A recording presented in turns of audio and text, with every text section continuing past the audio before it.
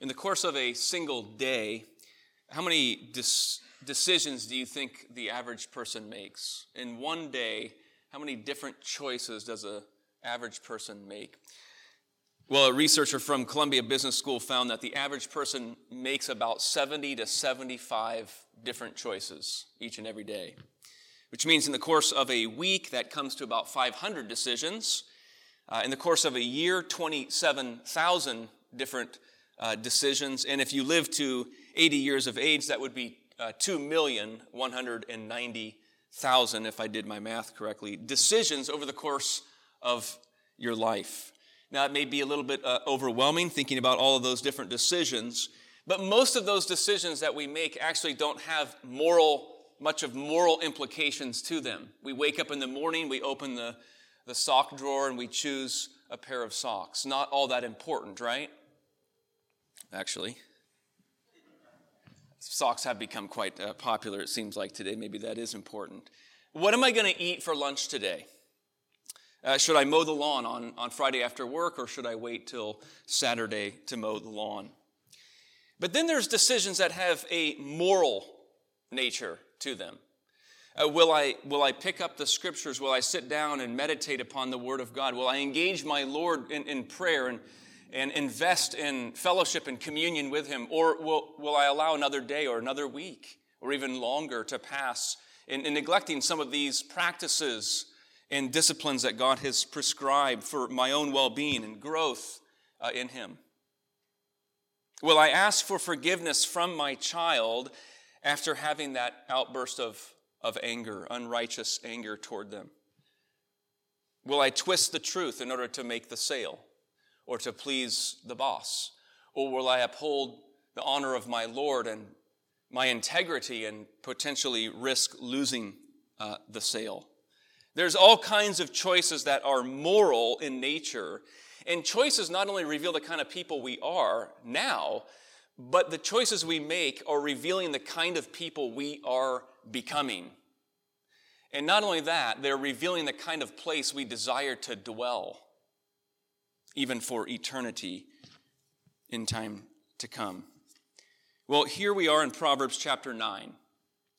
And we're not only presented with two significant choices, but we are given in chapter 9 the key in moving through this life of faith and this faith journey, being a person who is making decisions that is building a life of wisdom and godliness over the longer haul.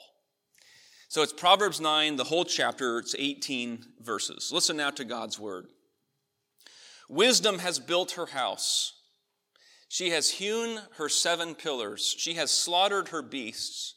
She has mixed her wine. She has also set her table. She has sent out her young women to call from the highest places in the town. Whoever is simple, let him turn in here. To him who lacks sense, she says, come, eat of my bread and drink of the wine I have mixed. Leave your simple ways and live. Walk in the way of insight.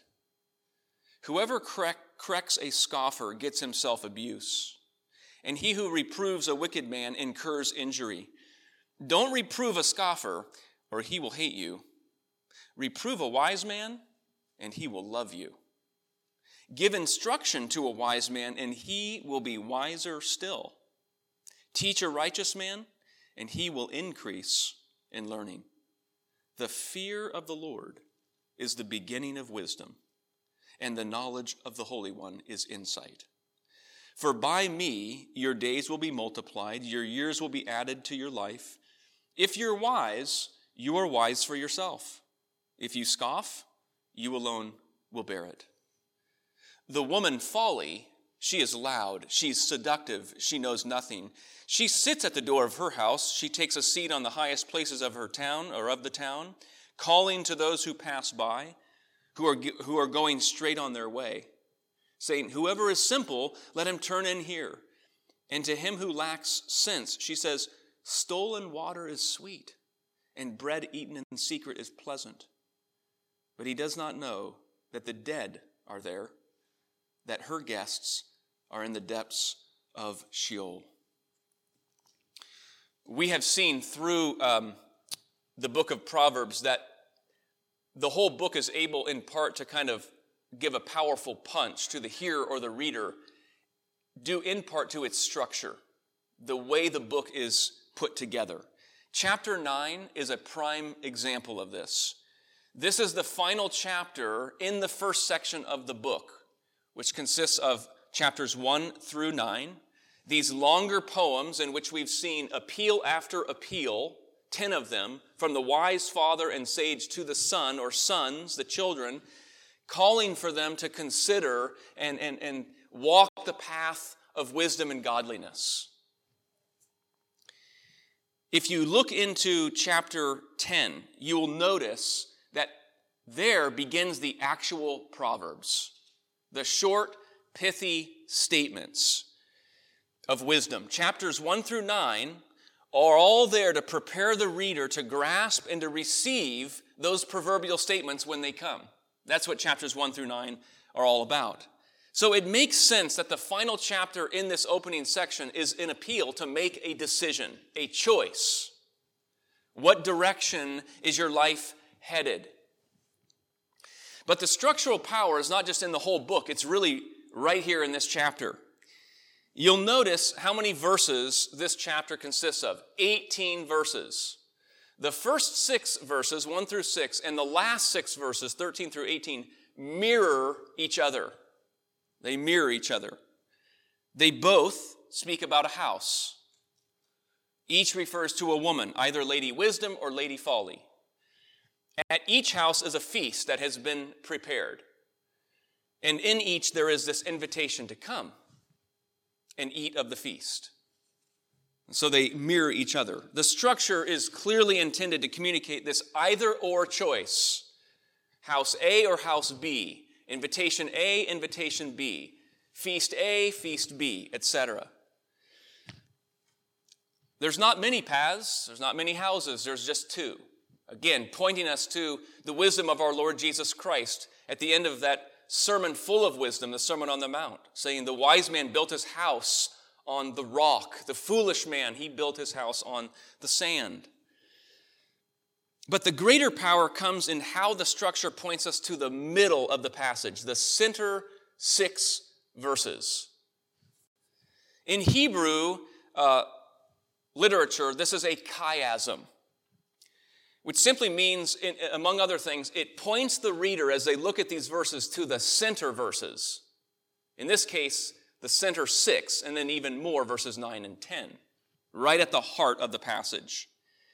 There in the center is disclosed the key characteristic that is going to move a person to choose the path of growing in godliness and wisdom and the goodness of God. Now, there's 2 important truths, I think, as we consider these various or 2 paths. 2 important truths to know. One is every one of us here have histories. Not only our own particular histories, our own various experiences and backgrounds, whether you're 10 years old or 50 years old or 80 years old. But more importantly, we, not only as a church, but with the rest of humanity, share a common history, which is we were all born into sin. We were all born guilty before God, and we have a natural disposition towards sin. As David said in Psalm 51, I was sinful from birth, from the time my mother conceived me. Or Paul in Romans chapter 5, the natural man is at enmity with God. He has a hatred for God. That's his natural disposition. So that the world's relationship with the Lord is not one that is good. Romans 8, verse 8, those in the flesh, the natural person, cannot please God. We call this, doctrinally, original sin. It is the corruption of our whole nature, our mind, our desires, and our will. So, contrary to popular belief, people are not blank slates from a biblical view. The answer for people is not simply feed them the right information, just simply educate them, and people will make that choice which is good and godly. Rather, we are born complicated and corrupted. and it goes beneath the level of mere choice. That's number one. Yet it is that messy, corrupted person and heart that God in Jesus Christ has set his love upon. So the second thing to note here in considering the choice of wisdom and folly is that God's not only redeemed a people, he's not only given his people a new nature, but now he relates to these people in a new way. That's what we've seen through the book of Proverbs. That word son occurs 22 times in the first 8 chapters of the book. That word, son, tells us who we are in Jesus Christ. Sons, daughters of God, which makes the wise choice of Proverbs 9 not just possible, but really something joyous. Right? The scripture says in Hebrews 12, God is treating you as sons. Or Jesus in Matthew chapter 12. He stretched out his hand toward his disciples, said, "Here, my brothers. Here's my sisters." So the loving father here in Proverbs 9, in discipling and in counseling his son or sons about these two paths, is clarifying the choices before them. And these two paths are not just representative of daily choices, they're representing the kind of people we are becoming and the kind of place we will dwell. And so he gives that picture. You're walking down a road. On one side is a house. On the other side is a house. That's the picture. I think it's significant that they're houses, not just paths. Houses are places where we find a home. On one side is Lady Wisdom's house in verse 1. Wisdom has built her house. She has hewn her 7 pillars.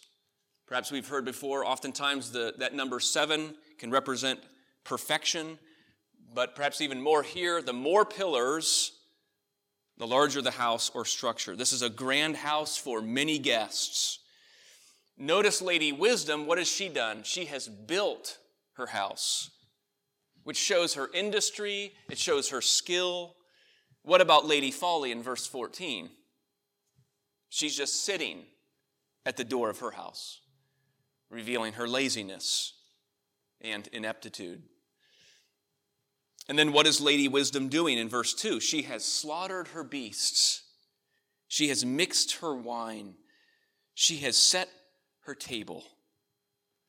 There's a strong emphasis upon the labor and the work that Lady Wisdom is doing in preparing something extravagant and good.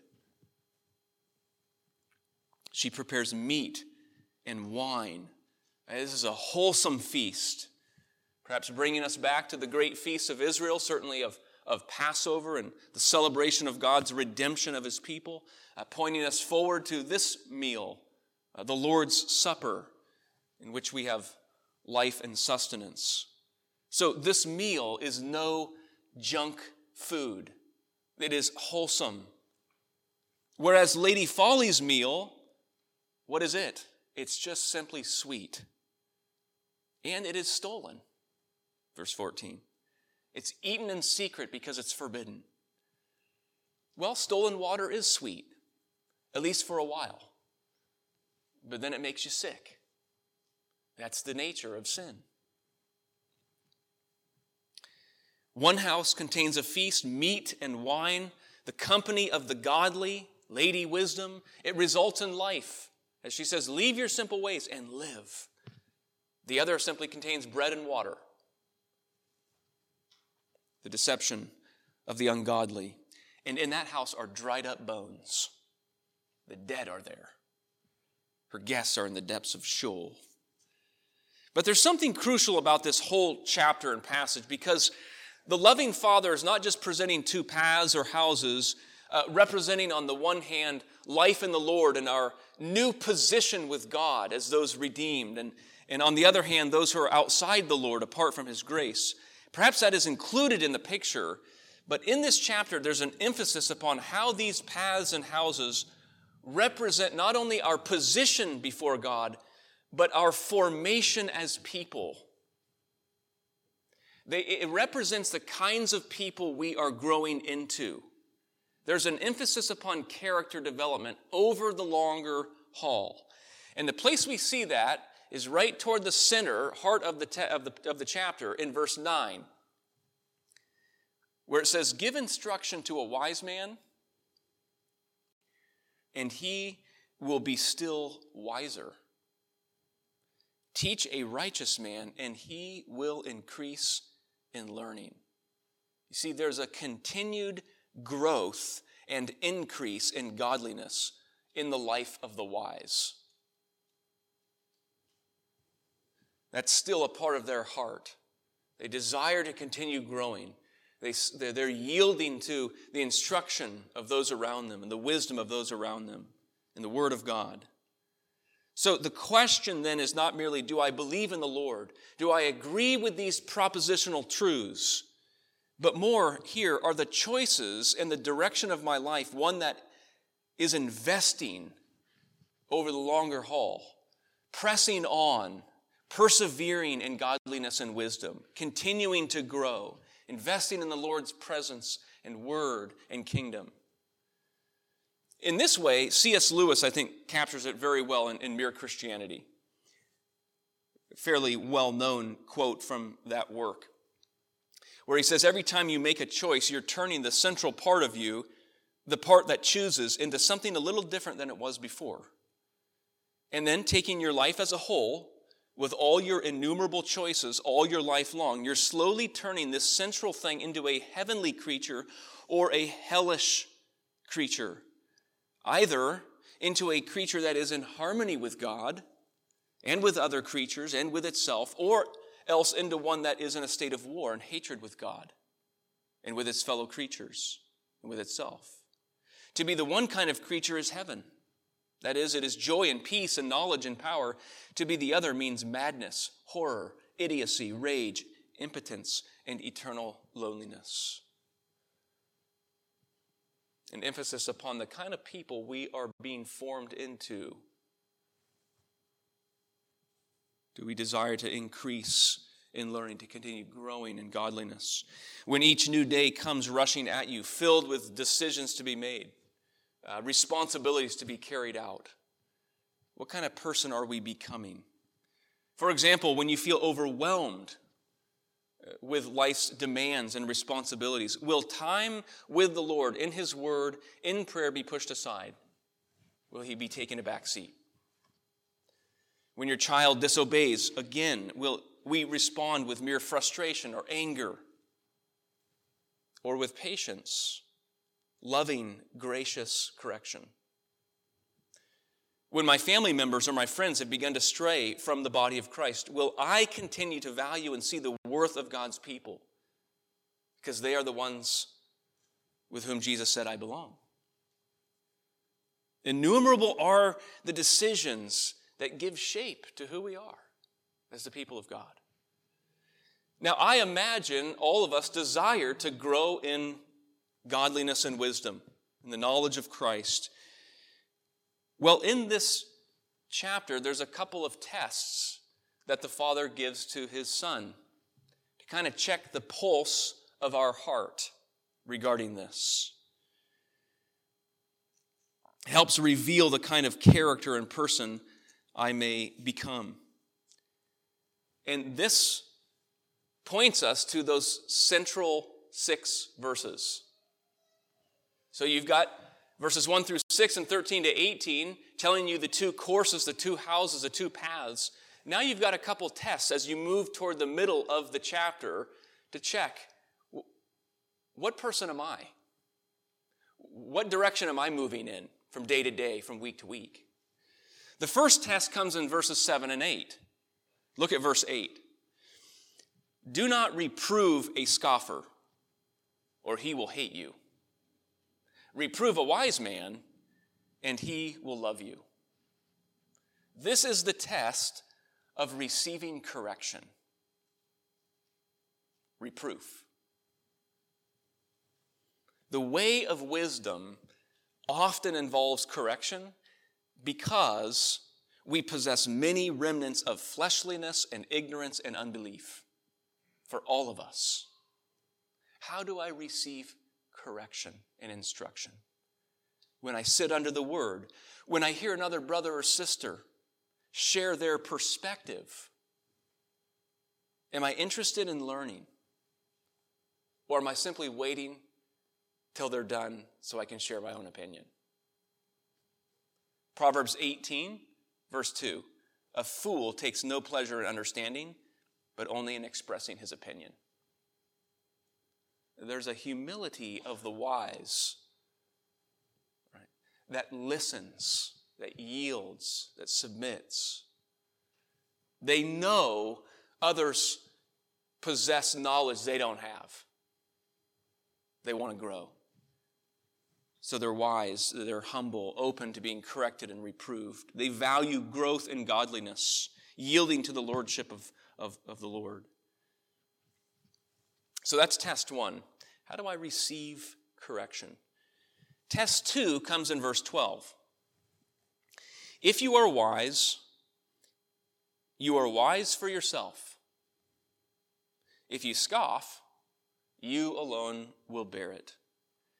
This is the test, as one person put it, of self-interest, or we could say personal or individual responsibility. Do I see the value and the worth of the life that God has given to me, and therefore value the investment of growing in wisdom and godliness? To borrow the title of John Piper's book, Do Not Waste Your Life. It's worth the investment to pursue godliness. Now, you might be thinking at this point, I've got a whole lot of decisions to be made, right? 2 houses, 2 voices, 2 feasts, 2 invitations. Furthermore, Pastor, you've given me tests now I've got to take, okay? But the beauty of this passage is that it all boils down, the whole thing, to verse 10. It's where the structure points us. It is the heart of the passage. It's the single most important building block to a life of wisdom. It is square one, the most fundamental principle that is going to determine the course of a person's life in growing in godliness or not. The fear of the Lord. Verse 10. The fear of the Lord is the beginning of wisdom, and the knowledge of the Holy One, insight. Notice the parallel between the fear of the Lord and the knowledge of the Holy One. That there's a relational aspect to this fear and to this knowledge. Well, who is the Lord? This is Yahweh, the one true God revealed in Scripture and in Jesus Christ. Yet what is it to fear the Lord? In the last chapter of John Murray's book, Principles of Conduct, the late professor at Westminster Seminary, he has a chapter on the fear of the Lord. I would commend it to you. He points out a couple of things. First of all, the fear of the Lord is not just an Old Testament concept. To fear God is riddled through the New Testament as well. 2 Corinthians chapter 7, verse 1, Paul says, having these promises, beloved, let us cleanse ourselves from all filthiness, perfecting holiness in the fear of God.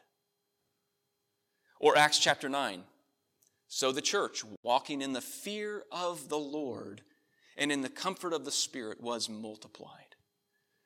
And that fear of God has 2 essential meanings.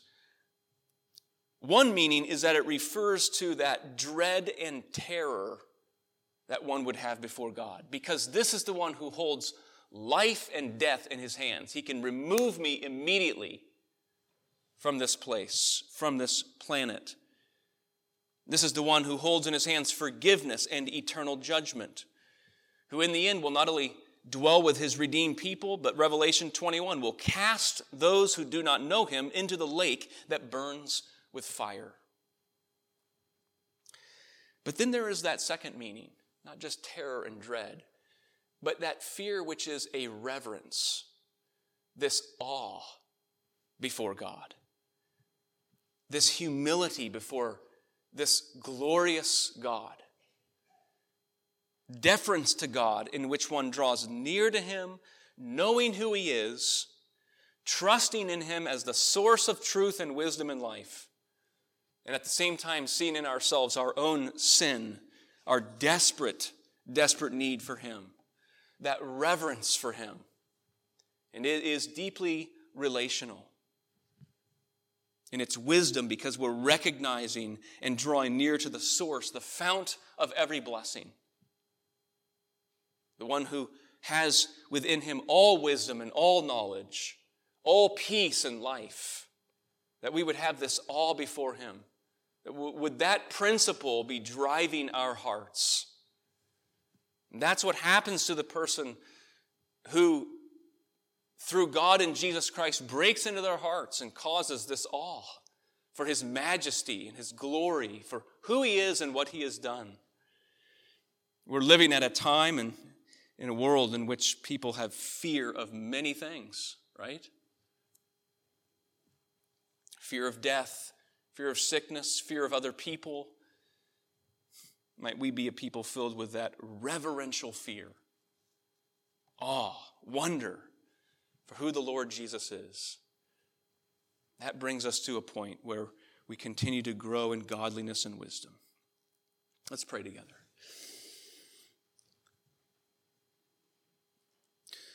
Lord, we know that it is only by your grace and the powerful working of your Spirit that you can ultimately produce that kind of awe. We were once a people, not your people. We were once a people in darkness, the eyes of our hearts closed to the truth of who you are and your gospel. But you have pierced our hearts, and we pray, Lord, that you would grow us not only in wisdom, but grow us in standing upon that fundamental principle and building block for a life of wisdom, the fear of the Lord. That we would be in awe of who you are. That we would have hearts full of thanksgiving for your goodness that you have demonstrated and poured out in your Son, Jesus Christ, in whom we have life forevermore. We pray this in his name. Amen.